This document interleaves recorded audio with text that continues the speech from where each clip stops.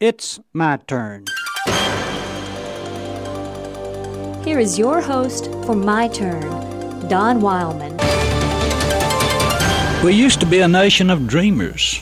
Some of that's missing now, but we have it as part of our heritage. Our forefathers, those who founded our country, were dreamers.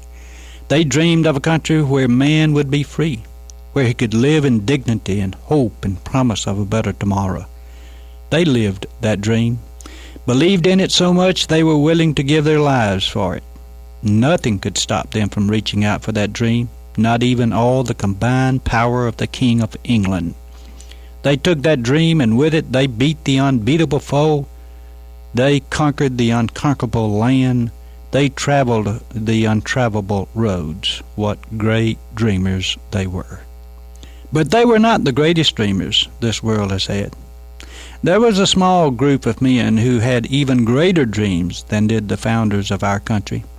Back nearly 2,000 years ago, there was a group of 11 men who had a dream, a great dream.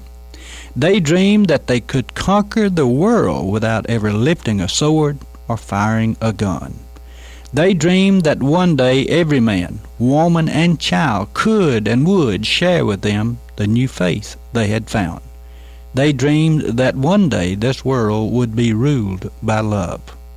It was a great dream they had, so great, in fact, that the world laughed at them, ridiculed them, even persecuted and killed them. But the dream could not be destroyed. It lived on. They planted that dream of a world ruled by love in the hearts and minds of other individuals. The dream lived and grew. Soon that dream had conquered persons of all climates, all classes, all races. There are those today who are still dreaming that dream. They are inspired by a carpenter who touched the hearts of common people as no other man. He planted that dream in their hearts, nourished it, watched it grow.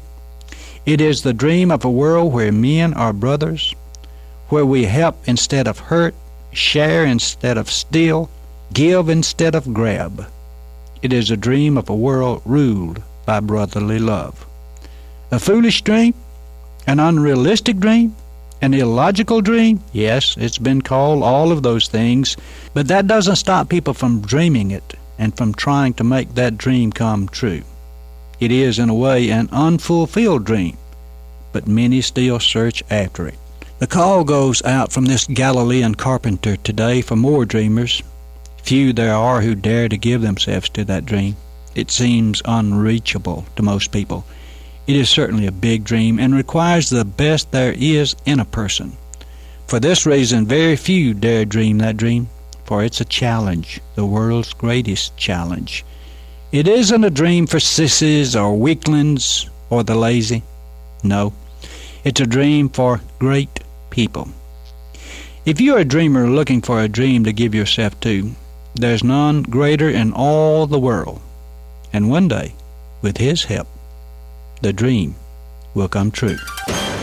This has been My Turn with Don Wildman, a production of the American Family Association.